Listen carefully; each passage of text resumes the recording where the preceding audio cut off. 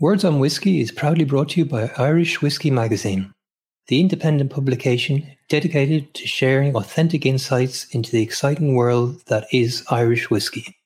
Please support our podcast and magazine by visiting irishwhiskeymagazine.com.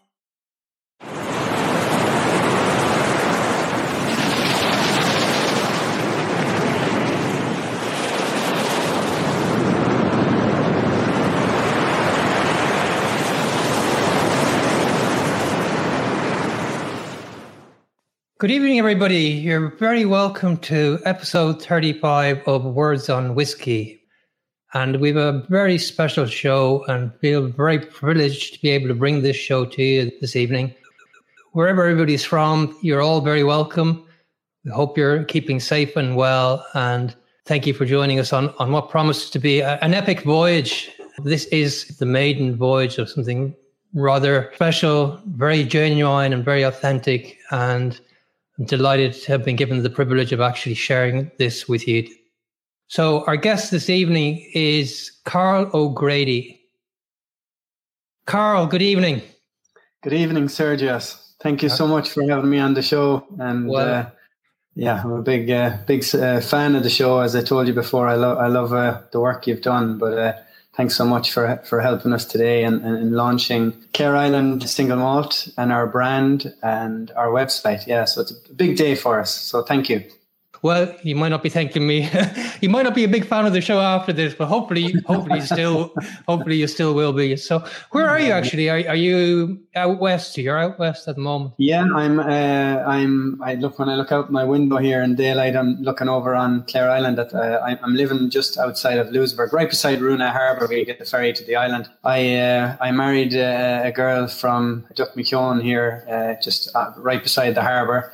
So I moved out. I live here for the winter time, for a couple of months in the winter, and then I'm on the island running the business in this for 6-7 months a year. So I've kind of between the two. But today I'm in Louisburgh, looking out on an angry sea. Yes, yeah, I'm sure that's a common sight as well. An angry sea over there. Oh, absolutely, yeah, the wide Atlantic. Just to set the scene then, Carl, you are from Clare Island, which is based off the west coast of Mayo. You manage the ferry service there between Runa and Clare Island Harbour. And you have the O'Grady ferry service that you look after. And then you have a couple of businesses on the island as well. Yeah, my family's tradition on Clare Island is the ferry service. My great-grandfather took it over from his brother in about 1890 after Austin moved to the States with his family. And so John took it over, and it's been in the family ever since. And I worked in it as a child through the years with my dad, Chris, who took it over obviously from his father. And now he's passed it on to Alan and Brian, my two brothers who run the service now. And I help them whenever I can, and help them on the business side of things. But it's their baby mainly now. But it's a family tradition. Seamanship has been in the family for well over 100 years. But for me, at the moment, I run Sailors Bar and Restaurant and Go Explore Hostel on Clare Island. And that's just right beside the harbour, just above the beach. And we look down onto the harbour area. And we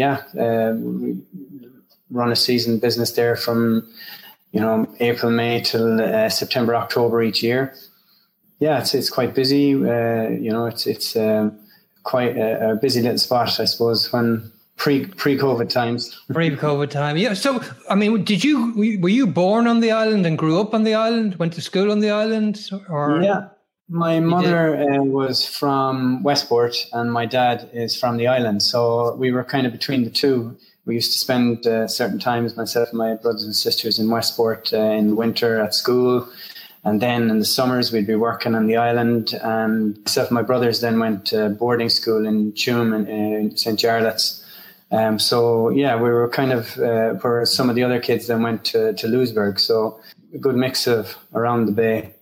Yeah, yeah. And what was it like growing up on an island? I mean, it's a small population. What is it? Less than 200 people on the island? Yeah, it's about 150 now, roughly. It's an amazing experience growing up on an island. There's absolutely no better place in the world for to grow up as a child. There's just nowhere better. It's a very safe environment. You know everybody, and everybody knows you. It's a kind of strange feeling. You mightn't see people in the wintertime sometimes for a few days. Well, a day or two. You know, you might be doing your own thing, but you never feel alone on an island, because you know everybody's got your back, and it's very different. You know, I worked in Dublin. I lived up there in Dublin for a few years, working as a QS, and I have to say, in the middle of millions of people in the city, you often feel alone. Sure. It's incredible. And then you're on an island with very few people on it, and you never feel alone. It's very different. It's an unusual feeling, but it's quite special. Every part of it, I have to say, has been positive, and I love it to bits. Well, we had Jim McEwen on there a couple of weeks ago, and he was talking about the island community and the community spirit that exists on an island. And I'm sure it's very similar there on Clare Island. Oh, completely, yeah. It's a wonderful. There's a wonderful community on the island. Everybody works together, mostly. Some people you don't get along with, but that's like any place. But no matter what, though, when the chips are down, they're always there to help you, and that's really what matters at the end of the day. And it's a very, very special place. There's no doubt. Well, there's a photo there, and the island looks absolutely stunning. The ferry service from Mayo, it's a 20-minute ferry crossing, is it? That's right, yeah. You get the ferry from Runa Pier, just outside Louisburg, and 20 minutes on the big boat. You know, it's short in comparison to some of the islands. Our neighbouring island, Inishturk, is 50 minutes to 55 minutes. It's a bit further out. Clare Island is supposed to sitting right in the mouth of Clew Bay.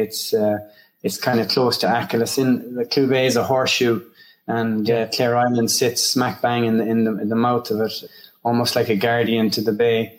So it's quite close to Achill Island, and it's quite close to Louisburg and the beaches around Louisburg and Crowpatrick. I mean, when you're sitting in Sailor's Bar and you're looking across, or even on the beach in Clare Island, you're looking across the bay at Crowpatrick, Ireland's Pilgrimage Mountain, which is very distinctive. And then you've got the 12 Bends in the distance, Muilra Mountain, which is the highest mountain in Connacht.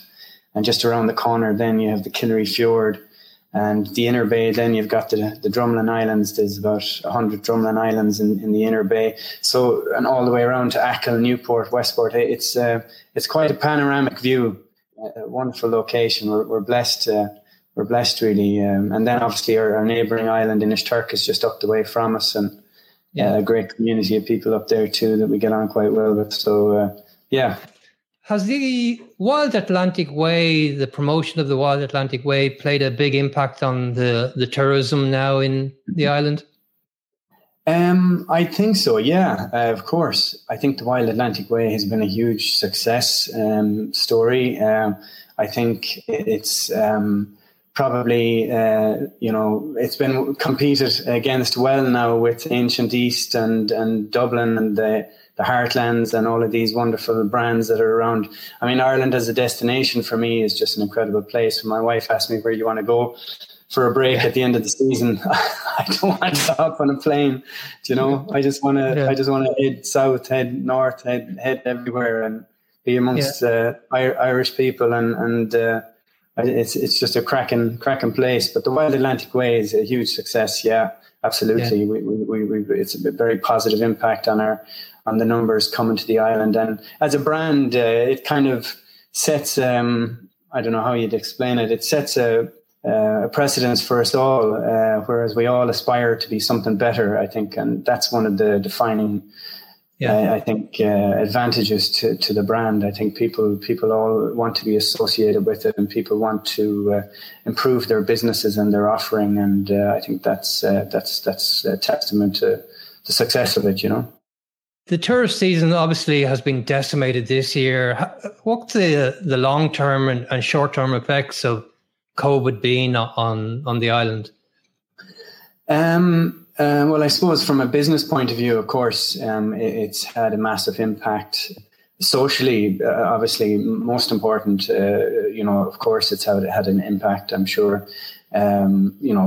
People on the island have felt protected from it, from the COVID for quite some time. But then there was a minor outbreak on Clare Island that they got through quite well, and nobody badly affected by it. But so socially, yeah, it's had an impact. But I think people have braved their way through it quite well, and looking forward to the end. From a business point of view, yeah, it's cost us money. It's cost us a lot of money. It's just debt that we have to kick out to the end of our loans. And but in fairness, we've the supports that have been put in place from government and from the council, the rates, and every little bit has helped. And sure. So we're all sharing the load. Obviously we're taking on extra debt ourselves, but also we have been supported on a government level as well. So yeah, looking forward to getting through it. It's not too far away. Fingers crossed. May, June, we'll open, and please God, for the last time, we'll be forced to close. This will be our last closure, as God, forcibly. So looking forward positively. Looking forward. The season is looking very strong. We've got a lot of bookings in. So yeah. That's great. So, I mean, the island is small. It's 16 kilometers squared, but it's quite mountainous, and there seems to be a lot to do. There's certainly many sites. Yeah. This is one of them. So you gave me the pronunciation of this earlier. Gráinne Mhaol Castle. Gráinne Mhaol's Castle. Grace O'Malley. Yeah, she was a famous 15th century pirate. She was born and reared on Clare Island, but she expanded around Clew Bay. Quite an incredible woman. Her story is, I suppose, becoming more prominent as time goes on. But in a time of male-dominated world, she was chieftain of Clan, and quite incredible. But that's her castle. And, the anchorage for Clare Island whiskey is literally sitting right on where she would have anchored her ships back then. Quite cool. We're working, there's a tourism group on Clare Island, or Grace O'Malley Restoration Group. We're trying to get that castle renovated, and it's been led by Ellen O'Malley. But yeah, we're working towards that. And this is the lighthouse that was built in 1808 and only closed. I mean, it ran for 159 years, and that's where you are on the map. Just in case any of our viewers haven't actually been there or know the area. So very west coast on the Wide Atlantic Way. And this is the lighthouse. It's been restored as a B&B. It's operated as a B&B now. That's right. It was a fantastic story to the lighthouse. My grandfather, or my uncle Jackie, my father, before that was servicing, and my grandfather used to bring the supplies up to the lighthouse to keep it going, to keep the candle lit, and they used to bring it from Runa into the island and carry it up by cart. But my uncle Jackie then was the last lighthouse keeper in the lighthouse, and he was actually the man who turned it off, because across the bay a new lighthouse was set up, because lower down the Clare Island lighthouse is actually quite high, and they found in fog it was less effective. But it was bought over a number of years ago by a German man, Gustav Fischer, who lovingly invested significant money to bring it back to its current state, and quite a beautiful place, and iconic, the mega cliffs, as I call them. It sits right on top, looking across out into the wild Atlantic. It's quite a place. But we've partnered up with the lighthouse as part of our experience. We'll talk about that later on. But it's an exciting partnership. But beautiful place. It's definitely on my bucket list now. Anyway, so and this is the monastery now. Can you tell us a little bit about the monastery and what you discovered in there, and how the brand links in? The abbey has become a very central part of our story. It's a 12th century Cistercian abbey, and I think in the it's from the 80s and 90s. the OPW worked with a German specialist to bring the paintings, the frescoes, back to life. And he literally lay, I think of Michelangelo or whichever one of them lads that did the Sistine Chapel. He spent so long on his back bringing these paintings back to life. And an incredible bit of work, a credit to the OPW and the people involved. But the ceiling has a number of symbols on it, I suppose, that would be pagan, some pagan symbolism. And as you see there, the phoenix, the dragon, and this one in the bottom in particular is what we would say is a body-sharing beast. You can see the back. There's actually another half of him that is weared away, but he shares three tails, and it's like a fox, but it's more of I suppose a serpent of some type. But I suppose there was a lot of questions. Part of the Royal Irish Academy's survey of the Abbey, which was a very detailed bit of work. The lady that did it had, I suppose, her conclusion on it was that why are there pagan symbolism on the ceiling of a Christian abbey? There's a code to be deciphered. There's a lot of questions left unanswered around the abbey, and we're, I suppose, working on trying to help people let themselves decipher what they see. But it's quite a special place. It's also the burial place, the burial place of Grace O'Malley. So it has huge local significance, cultural significance, and mythical significance too. So a wonderful place. And so they date back to when, Carl? Those images post 12th century. Right, okay. Post 12th century, yeah. So, it's a wonderful place to just go and spend a bit of time in silence, really, which will again form part of the experience as we'll talk about later. And this is the premises that you have the Sailor's Bar on. This is yours, and what a spectacular view! I can imagine on a beautiful summer's evening, sitting out there having a nice dram or two and some nice fresh fish, a few lobster maybe.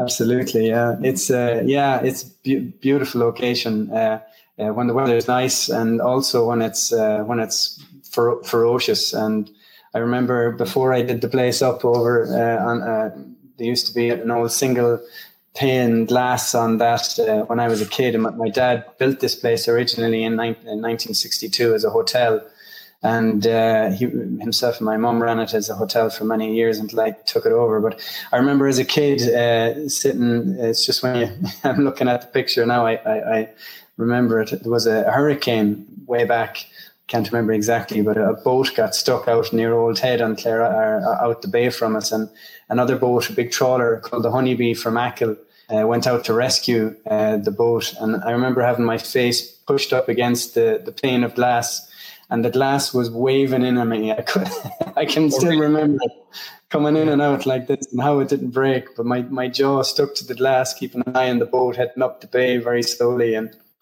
what was it like for you to leave the island? Because you did leave it for a few years. You went abroad. You came up to Dublin. What did you end up doing? What drew you back?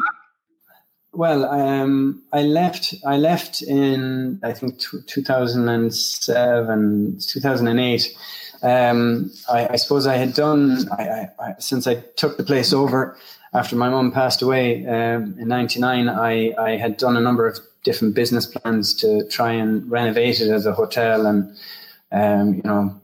tried to bring it up to modern times, and none of the business plans worked out for one reason or another. The figures just didn't add up, and in 2008 my final business plan didn't work. 2007 it kind of fell through, thankfully.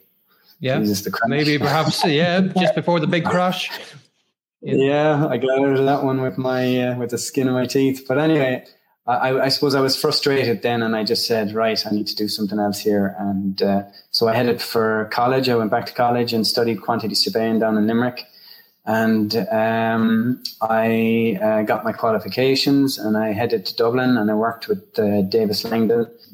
Later went into AECOM and worked as a QS up there with the guys, and had an amazing time, and worked on some big projects and learned so much. It was just awesome, and I was enjoying it.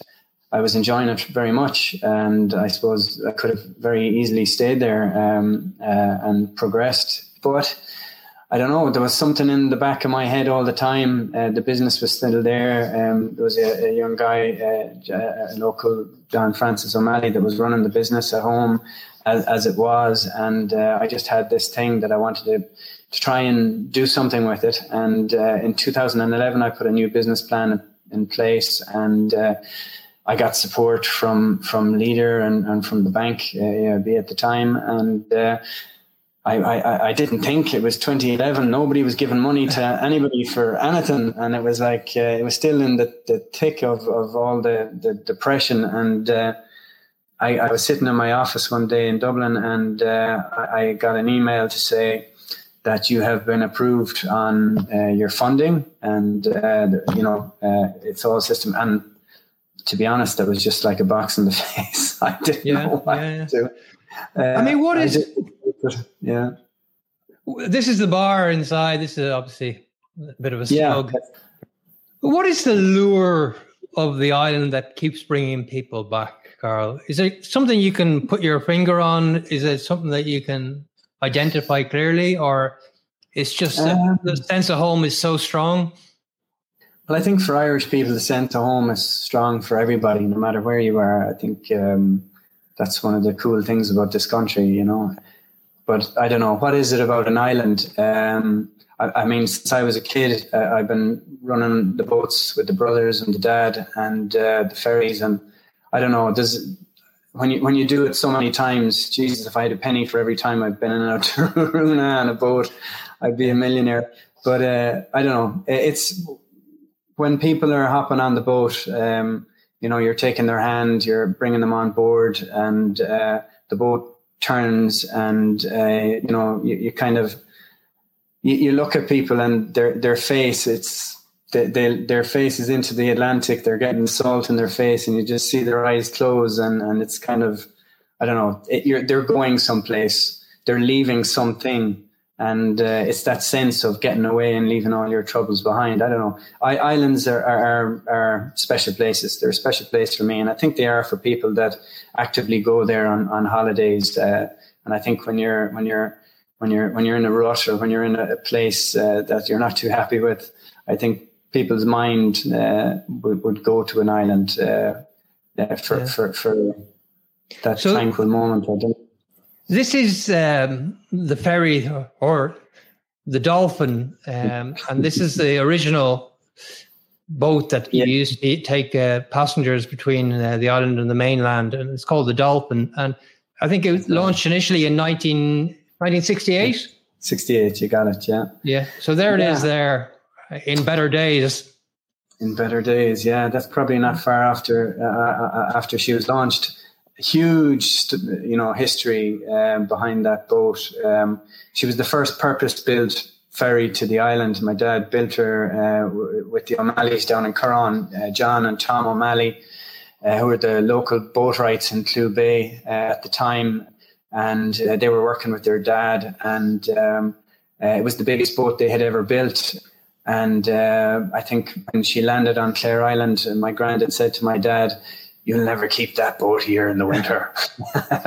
Yeah, well, look at the winter. I mean, the winter can be pretty rough there. We can see. Yeah, the winters can be pretty rough. But, I mean, I presume that's where the boat just doesn't go out. Yeah. That's what you call a swell. heavy swell. But the Dolphin is, she carried everything from animals to houses, and as kids we'd be like a chain gang with if somebody was getting a house built, block by block by block, plank by plank, onto that boat, in and out the bay until you got it all across. Animals, tie their feet, roll them on. It doesn't look that big, Carl, in fairness. It looks pretty small. No, it's 36 foot, but she's built of good stuff, though. That picture was actually just after myself and my wife, because we sold her in 1968 when my dad bought the Pirate Queen, a big purpose-built passenger boat, 100-passenger boat, and she can carry 20 ton on her. So the Dolphin was a surplus to requirements. So with a heavy heart, we sold her to a fisherman up in Belmullet, and he worked her for many years. But then she fell into disrepair and she sunk at the pier. And when my wife and I were on holidays up there in Belmullet one time, we just pulled in there to the harbour, and I just literally, the water was up to just under her cabin, and I looked at it and I knew straight away. I said, "That's the Dolphin." You recognised it, yeah? Just Jesus, I recognised less on it. The amount of blood and sweat that went into that boat.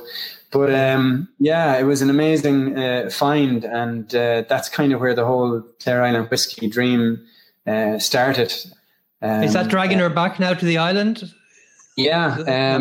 We got some local help up in Belmullet, and we brought her back to the island in 2015 and pulled her up onto the slipway there, and spent 2 years working on her, bringing her back to life. But more importantly, brought the man that built her, old John O'Malley from Carron. That's the day she was launched. That's old John. That's my dad, Chris, there on the very right with the hat, right. The decap. And there's John leaning down, giving his guidance, and John Dara, his son, there helping out. But it was great. I actually, when I brought her back, I rang John and I said to him, I told him what I was doing, and he was like, "Oh Jesus, no!" Like his hands are, from all the work, they're gone in on themselves with arthritis, and so it took a bit of convincing, but.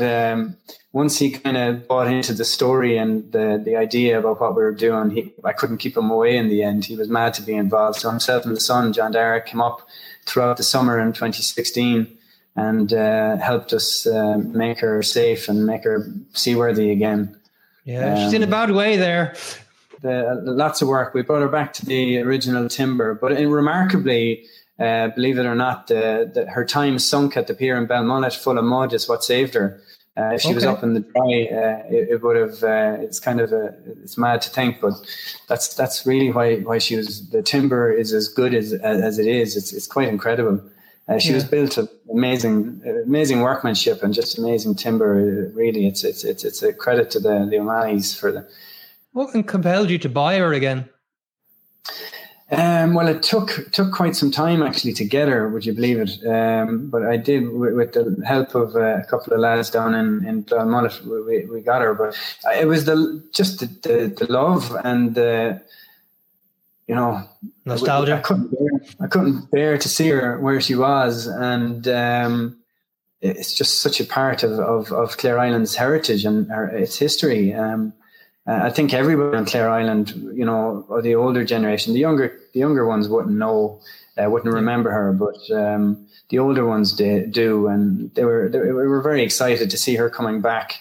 And I think every time they're happy to see her on the bay now. They do say that to me, and it's lovely to see her back. And many a stormy night she's brought people in and out.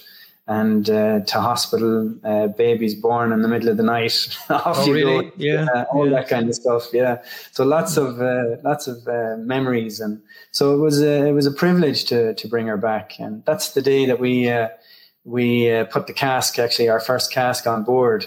The whole community came out, and we had a bit of a gathering for it. It was a great day. A big crowd, a big crowd. Yeah, everyone was very excited to see it happen, and they're all always keeping a watchful eye on it. They're my CCTV is the Clare Island community. You won't get away with much the way the shape of the everything's on. Everybody's looking down on it, so it's quite safe. But it's an incredible story of bringing part of the island's history back home and making it a part of everyday life now. And you were telling me about these coins. You call them keel coins or Yeah, something like that. Well, I suppose it came about. Every boat, every new boat that's built, to my knowledge, lay a coin in the keel. Just when they're laying the keel of the boat, the first part of the boat you build, they put a coin into it for good luck. And we have taken that idea and brought it into our brand and our story. And so we minted our own coin. And the year 1968 is when she was built. Obviously, the name of the company, the name of the boat.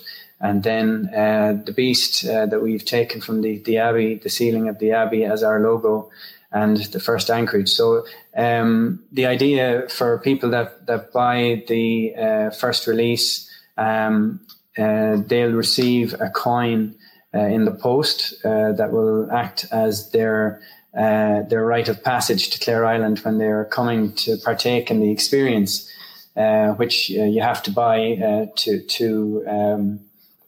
get a bottle of our Clare Island single malt. I mean, I remember this story at the very beginning when you signed this cask and you decided to take part in this adventure of taking a cask and putting it on a boat. A lot of time has passed since then. Well, 3 years, and the product is finally ready. But here you are signing the cask before it went onto the Dolphin. Mm-hmm. And this is a source spirit from Connacht Distillery. So you've kept everything in County Mayo. Yeah. And it's a bourbon cask. Yeah. And you put single malt in there. It's been on many a trip since then. So yeah. I think this is the day you put it into the boat. That's right. Well, that's actually just at the Connacht Distillery, the day we just put it into the trailer. I think it was the first cask to leave the distillery. We've been very lucky. I suppose when we started this adventure, the two things that I had in my head, however mad it was at the time, but was whatever I did, it had to be Mayo through and through, and it had to source the spirit in Mayo, and it had to be obviously matured in Mayo, and for me that was very important. Obviously, I could have gone to the big distilleries and got spirit, at a cheaper price, but that's not what we wanted. We wanted something that was very unique to County Mayo, very, very. So I was delighted. I went up. Actually, it was a girl, Rachel Nolan. You probably know Rachel.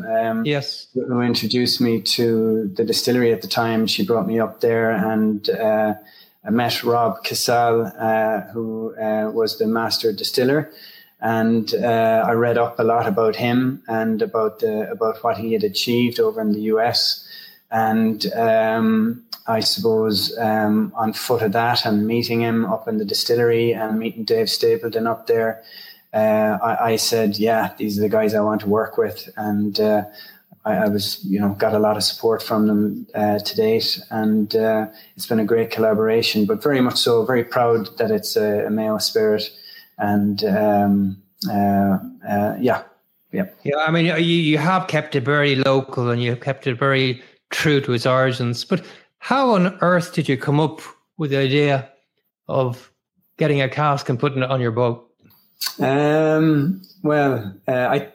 suppose it started all with a conversation with my cousin Paul Moran in the States. He was home, or I can't remember, we might have been on the phone or something.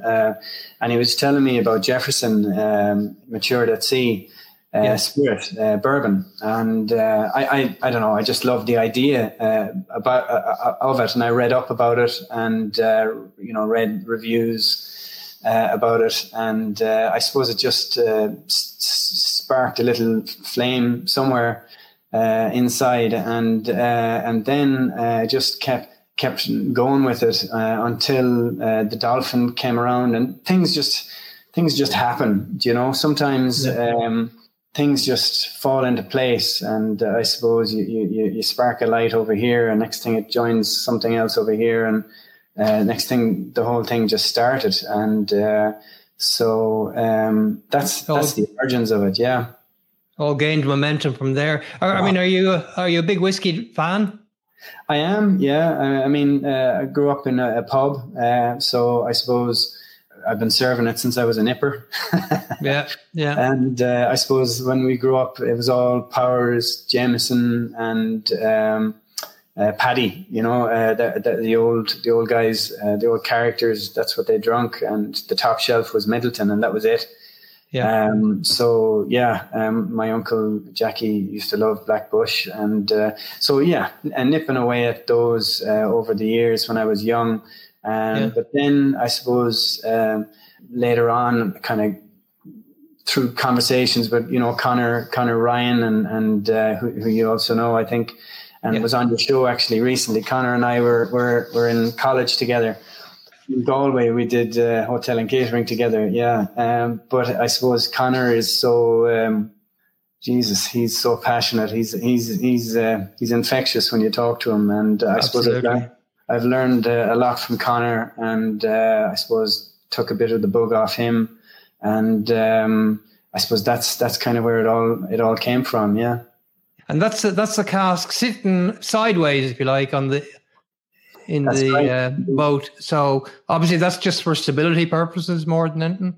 Yeah, well, there was a lot of debate about which way we should do it, obviously. But I mean, when she's at anchor, the boat it depends which way the wind. If the wind is in from the east, she can roll pretty serious, you can get some, violent pitching. And so the idea to keep the cask on its flat with the lowest center of gravity was kind of the way we went with it. That's the old engine mount where the engine used to be, and but I actually have her up out of the water at the moment now. We're getting her ready to take more casks next month. So that was the day we put down the first. That's David there on the right, David Stapleton and Paul. There's water always underneath. There's always a bit of water leaking in from the old timber planking. So there's salt water under the cask all the time, and it's an unusual environment, because when you also have the cooling effect of the sea in the warmer and the hot in the summertime. You radiate the cold water from the sea, 12 degrees, 13 degrees, even on hot days underneath the deck. But the salt air can be quite corrosive, and I don't know, you probably won't see it from the image there, but we spent a while. My wife is a surfer, and we spent quite some time working on an organic wax that we could coat the hoops of the barrel to prevent them from obviously corroding and causing fatal failure. So that took, I think, about 3 or 4 different revisions, but we eventually got there, and we have our own little recipe now where we literally coat all the hoops of any of the casks going on, and it's been amazing. It's basically beeswax and coconut oil, and beeswax, coconut oil, tree sap, and there's actually tea in there as well, because somebody told me to do it. But, I mean, you have a potentially money-making venture in that alone. Absolutely, yeah. I might patent it now. Yeah. Well, what were the other challenges, Carl, of having that on board? Did it get many knocks? Was there much leakage? Was there balance on the boat affected at all, or anything like that? Yeah, I mean, you're always fighting against the sea. I mean, everybody that knows anything about boats and boat ownership is that if you don't maintain a boat against the sea, I mean, the sea is your enemy. In boat maintenance and boat, it just corrodes ahead of it, and barnacles grow unless you keep the bottom of the boat anti-fouled, and they can eat into the timber in this lady because she's timber. So there's huge challenges. Obviously, you have to. My brothers Alan and Brian are great help in the summers with the big ferries. They come in and they lift the anchors for me. To make sure they're secure. So we're always upgrading those, always maintaining the boat, taking it out, painting it. So you're kind of always fighting against the elements to make sure that she's there to the morning when you wake up and look out. Yeah, I mean, the 3 years have passed, and this is the result. Yeah, nearly 4 years. Well, she's nearly 4 years. It'll be 4 years in June, but we haven't bottled yet. So we're holding out till the very end, of course, to give it as much time in the cask as possible. But that's stunning bottle, absolutely stunning and unique. It's been a one hell of a journey, to be honest. I can't tell you the work that's gone into the packaging alone, the box, the team. I mentioned to you before Alexander Dunlop, who's a global brand consultant he's worked all his life with Unilever. He has a house on Clare Island, himself and his wife, and I know him since I was a kid, and I suppose I went to Dublin when his little office in Dublin. I went up to see him one time in 2017 after I kind of concocted this mad idea, and I went into him and I told him what I wanted to do, and I said, there's just so much, like, how do you bring something like this together? Because like we had the island, of course, we have the unique selling point of the spirit, the boatmanship, building the boat, all of these different parts of the brand and the story that were there, but, not knowing what to use and what way to go forward. But thankfully, Sandy says to me, you can use it all, but you have to do it in a certain way. And we started a journey together, building our brand and our story. That's just been incredible, and I have to say it's just been such a joy. The last 3-4 years building it, and himself, and he has another incredible guy called Bill Felton, who is one of Ireland's top creatives in his day. Well, totally retired, but bought into what we were doing and the story ever since the start. And he has also been a massive, massive part of creating what you see in front of you.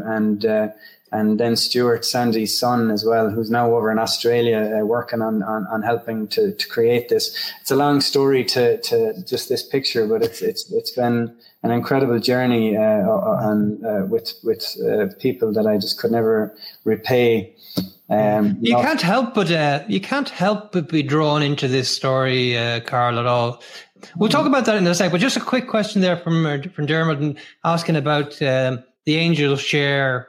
Presumably the Angel share loss would have been higher at sea with all the agitation, or was it normal, what you expected?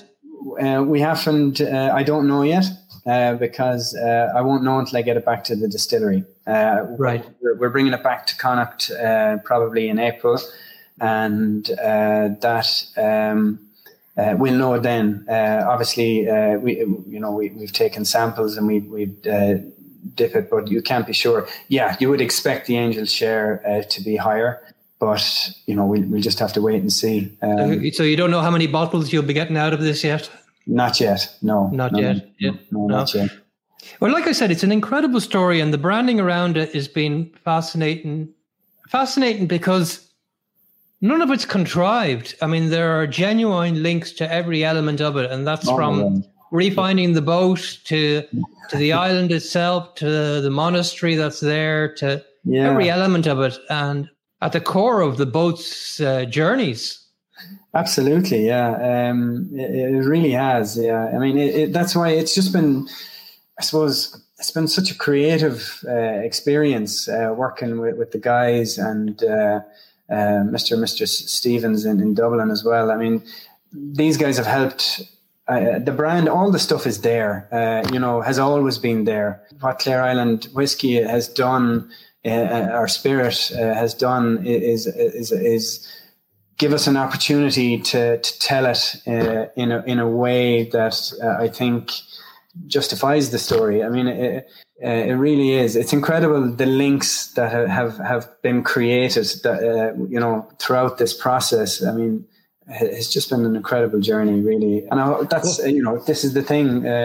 We're at a point after 4 years where you don't know whether you're making the right decisions. You don't know if you're right or wrong. It's I suppose 4 years of labor looking at the same things, and then you get to a point like now, like today, where we show it to the world, and it's like running out into the street naked. You know, No, I know. We kind of talk about the maiden voyage, but I mean, you've been on this journey now for a while, and there will be more journeys to come, and hopefully people will come to the island and get to experience it. Tell us a little bit about the bottle design, because it's very unusual. Yeah, that was years of searching. It was 2 years searching for a bottle. I mean, you'll see in the background there, I was going with blue, and I was getting stuff. I even had a crock bottle crafted but it was just a journey, a roller coaster. Hundreds of hours on searching through every booklet we could find, and a long process. And eventually, this came across my eye, and I knew straight away. The bottle is, you can see the base. It's like an island in the distance. It's like a wave. It's you can take from it what you want. For me, it's a wave. It's an island. And there's no straight edges to it. It's just so organic. It's like a beach stone. It's like it's a very organic feel to it. I suppose the labeling and print on it. We're delighted with too. We worked with Connor and Siobhan Stevens on that, and I think they did beautiful work. They created this brand identity for us, which was again a wonderful process and a very creative process, and it acts as our guidelines for going forward. So delighted with that. But then the box, I'm super proud of. I suppose it's 100% recycled timber. There is no new timber on it except the cork. The cork is obviously new. But the base timber, that is only a sample, because I actually have, you probably, if anyone sees my videos on social media, I got these huge timber beams from the pier in Westport. They'd be there since, I think, the 1900s, early 1900s. And my brother, actually, Brian, was given one or a few of them, and I brought them away and got them cut. So the timber on the base where the wave is going to be made from that timber. We're just drying it out at the moment. So it's got great history to it. There's a wonderful story, and we'll have a little booklet when we go to release. We'll have a little booklet there that will tell all of that kind of story. But each of the panels, then, I suppose I went into the work shed here at the side of the house, and when I had the bottle, I created the base, and then I was working with it for ages and looking at it, and then the idea of being able to tell the story of our brand in the box just came to life, and the 4 panels just naturally happened.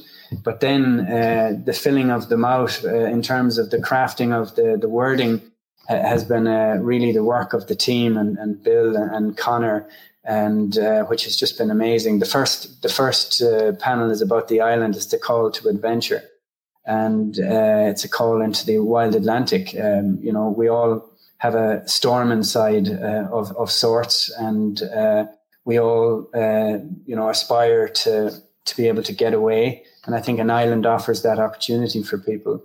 The second panel is our provenance. It's about the boat. It's about the spirit. It's the spirit of the sea. It is what it is. And then the third panel, Tall Tales and High Seas, is really about the people, the community, the men of the sea, the stories of the sea, which are quite powerful. There's nothing, more, I think, imaginative than being able to sit in a small bar on Clare Island or any place and talk to an old man of the sea and listen to their wisdoms and their stories. The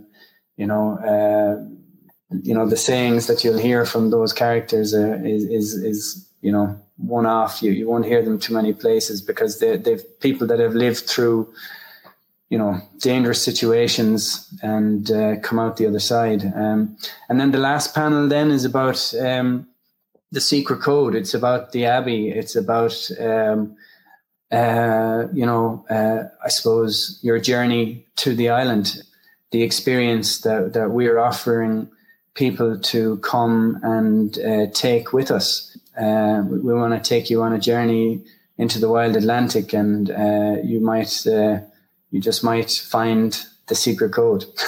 You might do. I mean, it is a beautiful presentation. I commend you, really, that you and the team have done a fantastic job on that. And like I say, it's not a contrived story. It's just bringing it together. And what do the locals on the island think of all of this, Carl? Well, I think they're probably I'd say it's been going on so long, and even for I looked because we registered the website, or Siobhan was working on the website and she needed the domain. I went back and I checked. I had to give her the domain, and I looked. It was June 2014 when I registered the domain. So, I mean, literally, it's been going on that long. I think people are just passive when it comes to it now. But I think going forward, we have a 10-year business plan from this point forward. We want, what we set out to achieve with this whole project was, I suppose, I don't know, living on an island, it has all sorts of disadvantages. And I just had this feeling that in some way that we could turn those advantages into our advantages and turn it into a product, turn it into an experience. I think that if we can achieve what we set out to achieve, from a commercial point of view, we will have our own distillery. We'll have our own bonded warehouse next year, please God, and we will have our own distillery in 2025, and making our own spirit on Clare Island, and hopefully that will, bring back to the community jobs. Certainly, in the long term, more sustainable jobs. In the short term, very much seasonal jobs with the tourism aspect of the experience, will be positive for the island. And so I think in time, hopefully they will be quite positive towards it. At the moment, I'm sure they're quite passive because I've been flaking around this thing for so long now. Yeah, well, I mean, I remember we talked about this over 3 years ago now, and it's actually amazing to see it come to fruition. Appreciate that. Thank you. And today's another milestone has been hit as well. And I suppose one of the big things that we wanted to discuss was the release that you're launching something new as well today. So do you want to tell us a little bit about that? And I'll bring it up now when. Obviously, I've been on this journey and of learning very much in terms of the industry, huge learning, and every day is a new experience and a new learning for me.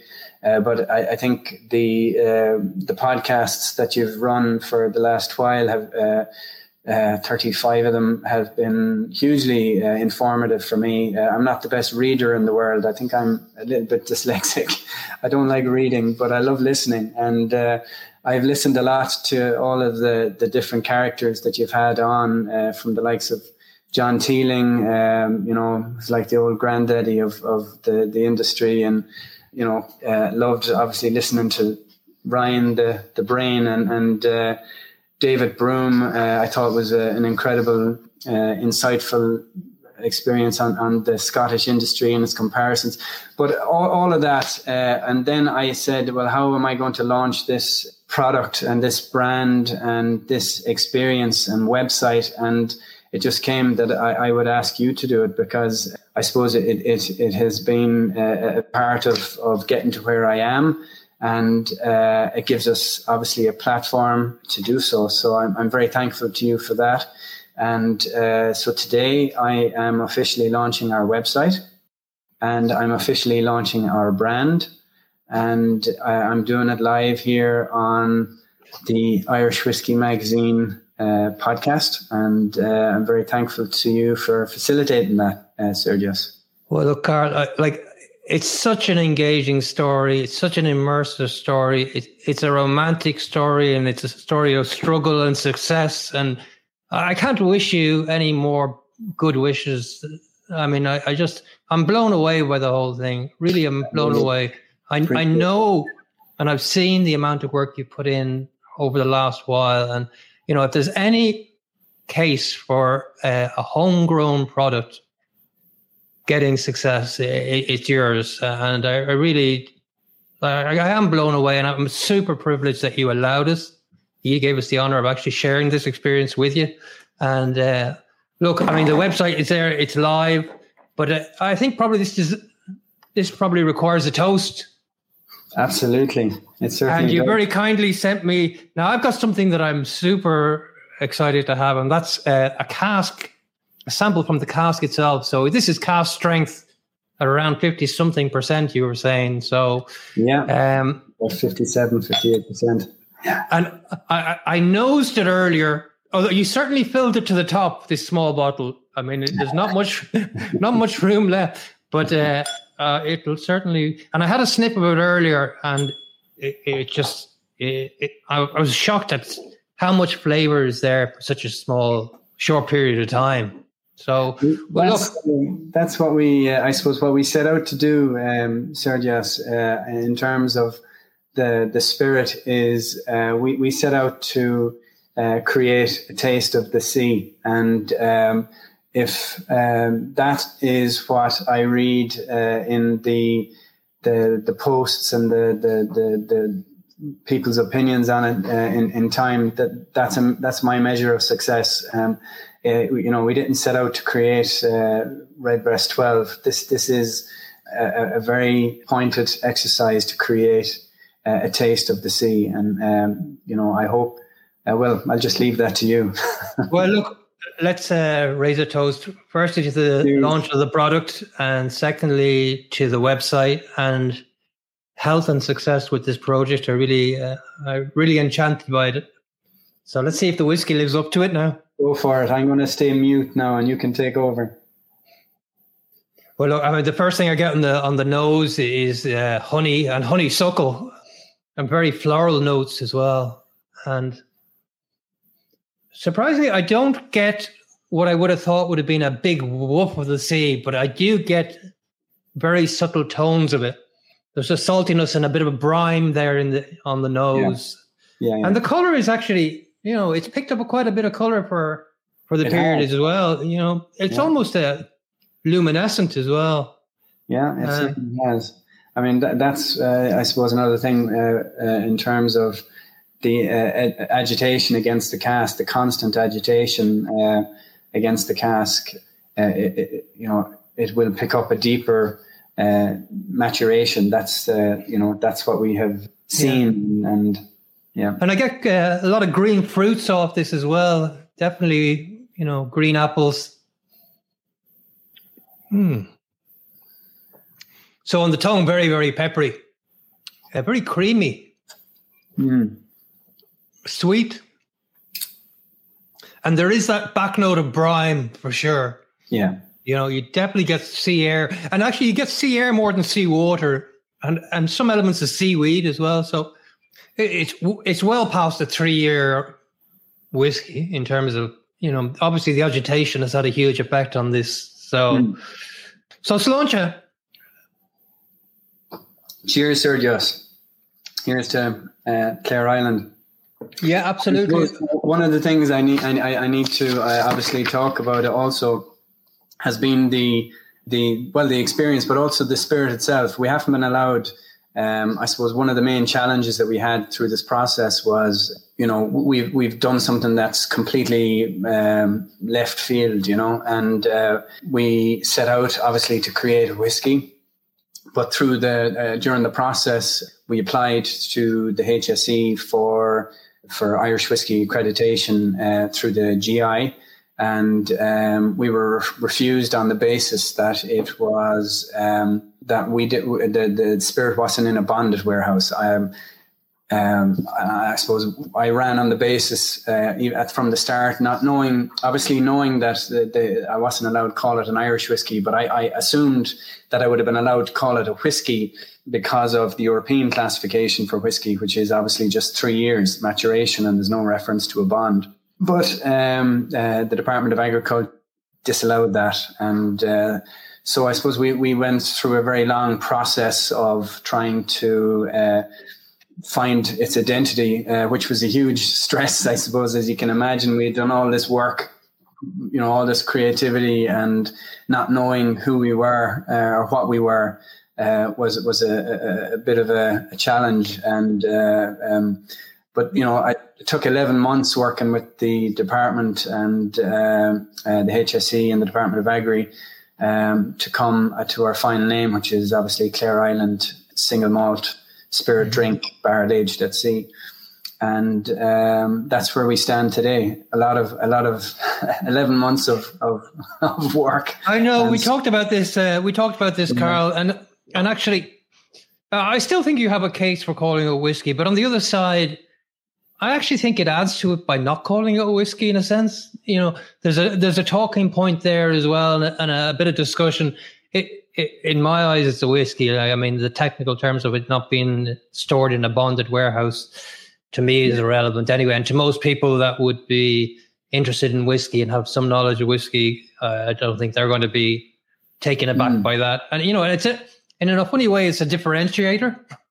Yeah. We are who we are. I mean, we set out to do something. And I feel we've achieved it, and that's what matters to us. And I think if people buy into what we've done, I really don't think that it's an issue. No, I certainly don't think. It certainly tastes like a whiskey, drinks like a whiskey, looks like a whiskey. Then it's a whiskey. So, but the story behind this, Carl, is you can't just go and buy this and buy it in a shop. No. Tell us about the process and what's involved. And this is the part that I found fascinating and what I think is fantastic for the island. So take it away there. Well, I suppose, it happened again quite organically with the team, working through the brand, the brand development and creating, the heart and soul of Clare Island whiskey. And I suppose what is whiskey? What is, I heard you asking David Broom, what is it about whiskey that kind of brings people to it, and I don't think he had an answer for you. I'm not even going to try and answer, but it's the question, isn't it? What is it about a whiskey? What is it about an island? I'm probably better qualified than David to answer that question. I think I've done a bit earlier on, and I suppose what we do as boatmen and as tourism operators on the island, it just lent itself to this. And what we want is people to become our brand ambassadors for Clare Island whiskey, and to come and to experience the island for what it is, the culture, the people, community, the history, the myth, and everything that's there in abundance. And what we've done is we've crafted an experience like no other, really, on a national level. I can't talk outside of that. So the idea is that you come to Clare Island, you take your trip, you leave your car behind on Runa Pier, and you leave your troubles behind, and you turn off your phone and you come with us on an adventure. And we carry you through story, we carry you through food, music, entertainment, scenery, Grace O'Malley, Gráinne Whale, the Irish myth and legend of 2,000 years worth of stories, and we send you back to the mainland with your box, your sea chest as we call it, and your coin as a reminder of your experience. So are we a whiskey, or are we a spirit, or are we an experience, is a question that's come up quite a lot. we are a spirit drink. We are Clare Island single malt. That's what we started out to create, and that's who and what we are for now. We will be obviously bringing more things on down the road, but the experience is, I suppose, your opportunity to come and see our brand and to see our home and to take it with you. And I think the box and the bottle is a reminder of that experience when you leave Clare Island. And I suppose we only have 300 roughly. We'll see what it is, what it comes out at in the end after the Angel has her tipple. And, so we'll be spreading that over every Sunday from when the season starts to the end of the season. Every Sunday we'll be running the experience, which takes in what I've just explained. And you buy your experience on the particular Sunday that you want, and that's it. You get to kind of check in on the island. You log in, or you sign into the book, and then you head off with your box and your bottle. So it's very different. It's not been done before that I know of. I hope that people will see it for what it is and just be open to it, and hopefully down the road it'll prove to have been the right decision. Yeah. But I mean, talk about a gift. Talk about giving a gift to the island. Apart from just creating a spirit and selling a spirit, I love the way that it's intertwined with coming to visit the island, take part in visiting and touring all the historic sites, and being part of the experience. So, I mean, this is experiential tourism to the extreme. And done, I think so. Excellently. I think so. Well, I hope so. I mean, proof is always in the pudding.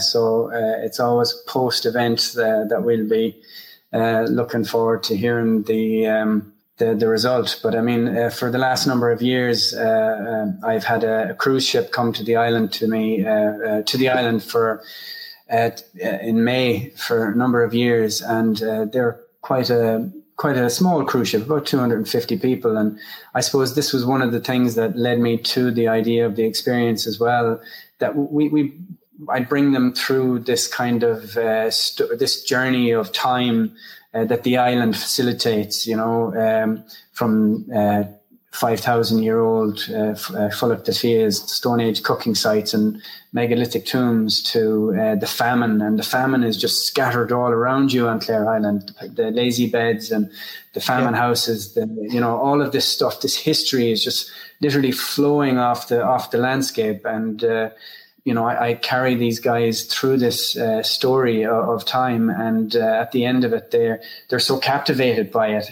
And most importantly, the community bought into those experiences and came to the bar and did the cultural events that they do through the Shanos, or through the word has gone from my head, but the local cultural arts, and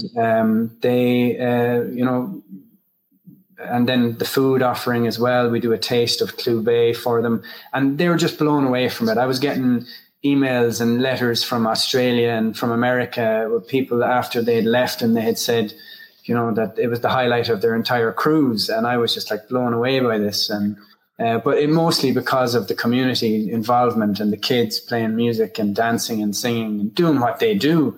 Nothing out of the ordinary for them, but for people coming to experience it from the far side of the world that have no idea of these things, it's quite powerful, and actually, I mean, looking at the people that are on here, the vast majority are from abroad, so you've got people from Australia, from Canada, from Newfoundland, it's the first, from Belgium, from Italy, it's just lots from the States, Norway. Wow. Yeah, so look, I mean, I think it's obviously tugged at heartstrings as well, the story, but it is phenomenal. I mean, if somebody wants to get the experience that comes, so you buy the experience, you don't buy the bottle. So to get to actually take the experience, and how do they go about? Do they sign up on your website? Yeah, we will be going. The website's just gone live today on your show, and the experience will be on sale from the 1st of March. each, obviously we have a bottle numbering system, and the bottles will be starting at number 12.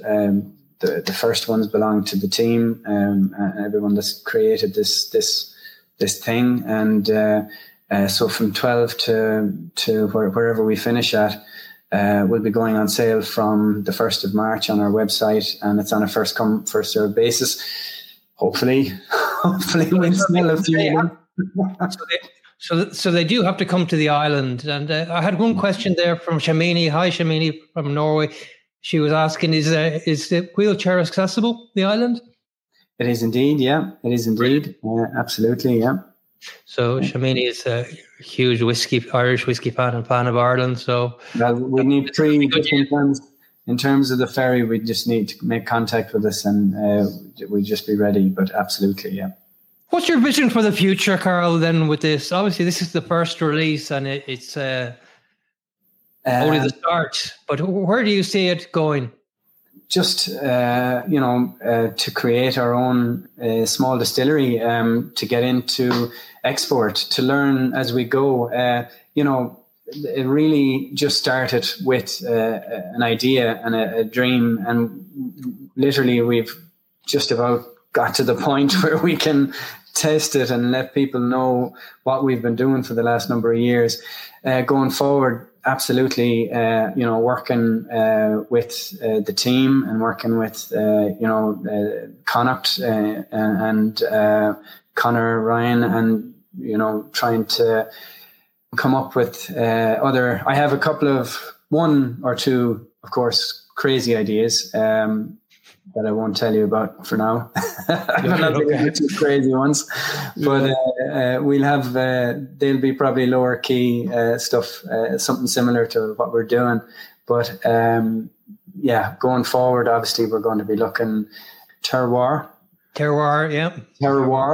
Yeah. Obviously learning as I go, but obviously would love to look into that in terms of the local agriculture, and build that into our design going forward, and just enjoy it.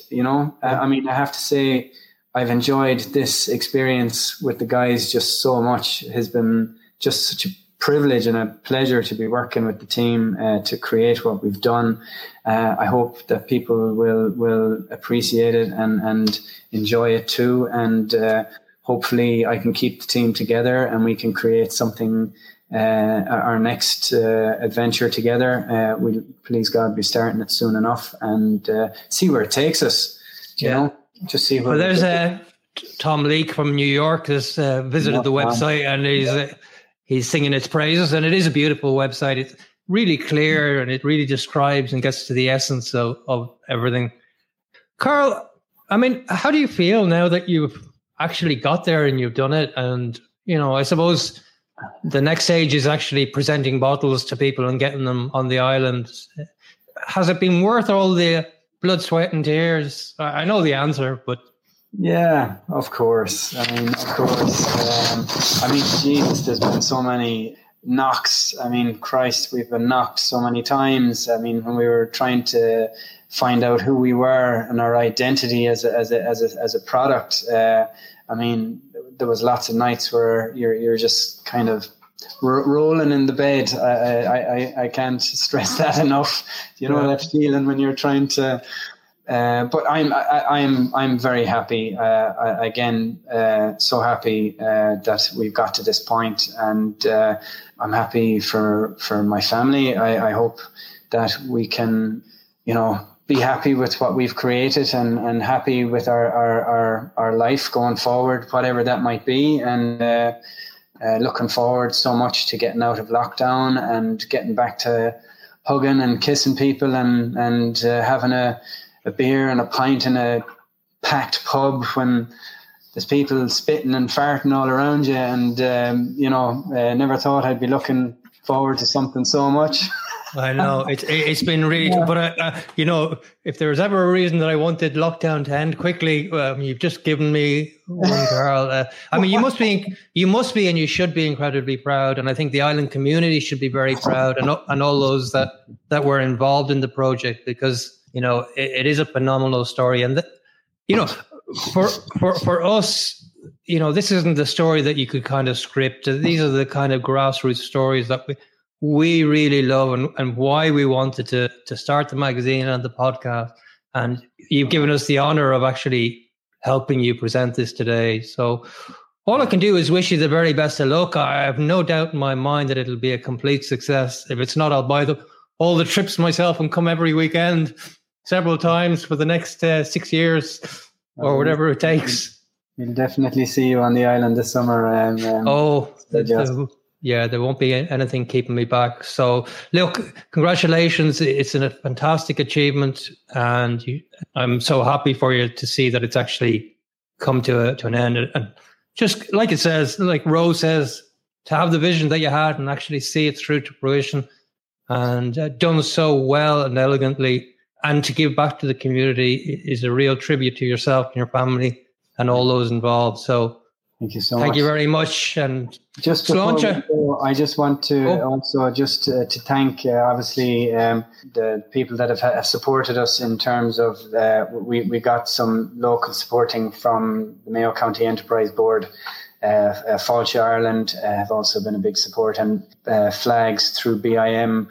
Declan Nee there was a great help as well, and funding. So we couldn't have done it without their help. So we're delighted that they saw the potential in us and decided to give us a few quid and the support we needed. So yeah.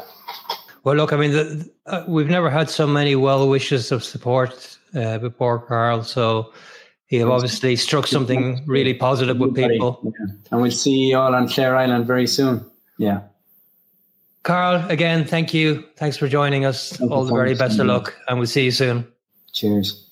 Cheers. Take care. Wow.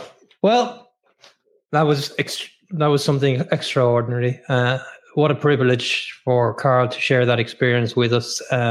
I'm, lost for words, because that is just such a phenomenal story. And we hope you enjoyed it. If you did enjoy it and you want to watch more shows, please subscribe to our channel or consider subscribing to our magazine to help us support you, bring you some more amazing, genuine, heartfelt stories like that. So in the meantime, stay safe. We've a great show lined up next week. We'll announce that tomorrow. And thank you all very much for joining. Take care.